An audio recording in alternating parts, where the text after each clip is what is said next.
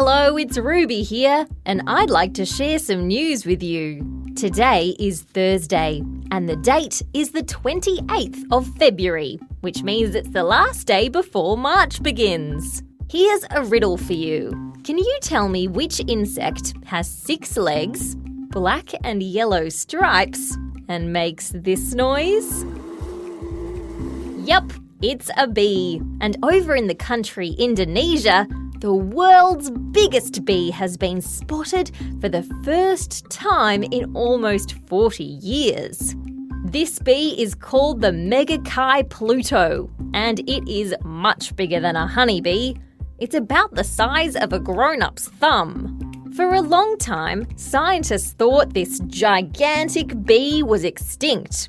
They thought there were none left in the wild because their homes were destroyed to make room for farms. But it turns out this bee is still buzzing around after all. Scientists found this bee in a forest. It was hiding out in a termite mound inside a tree.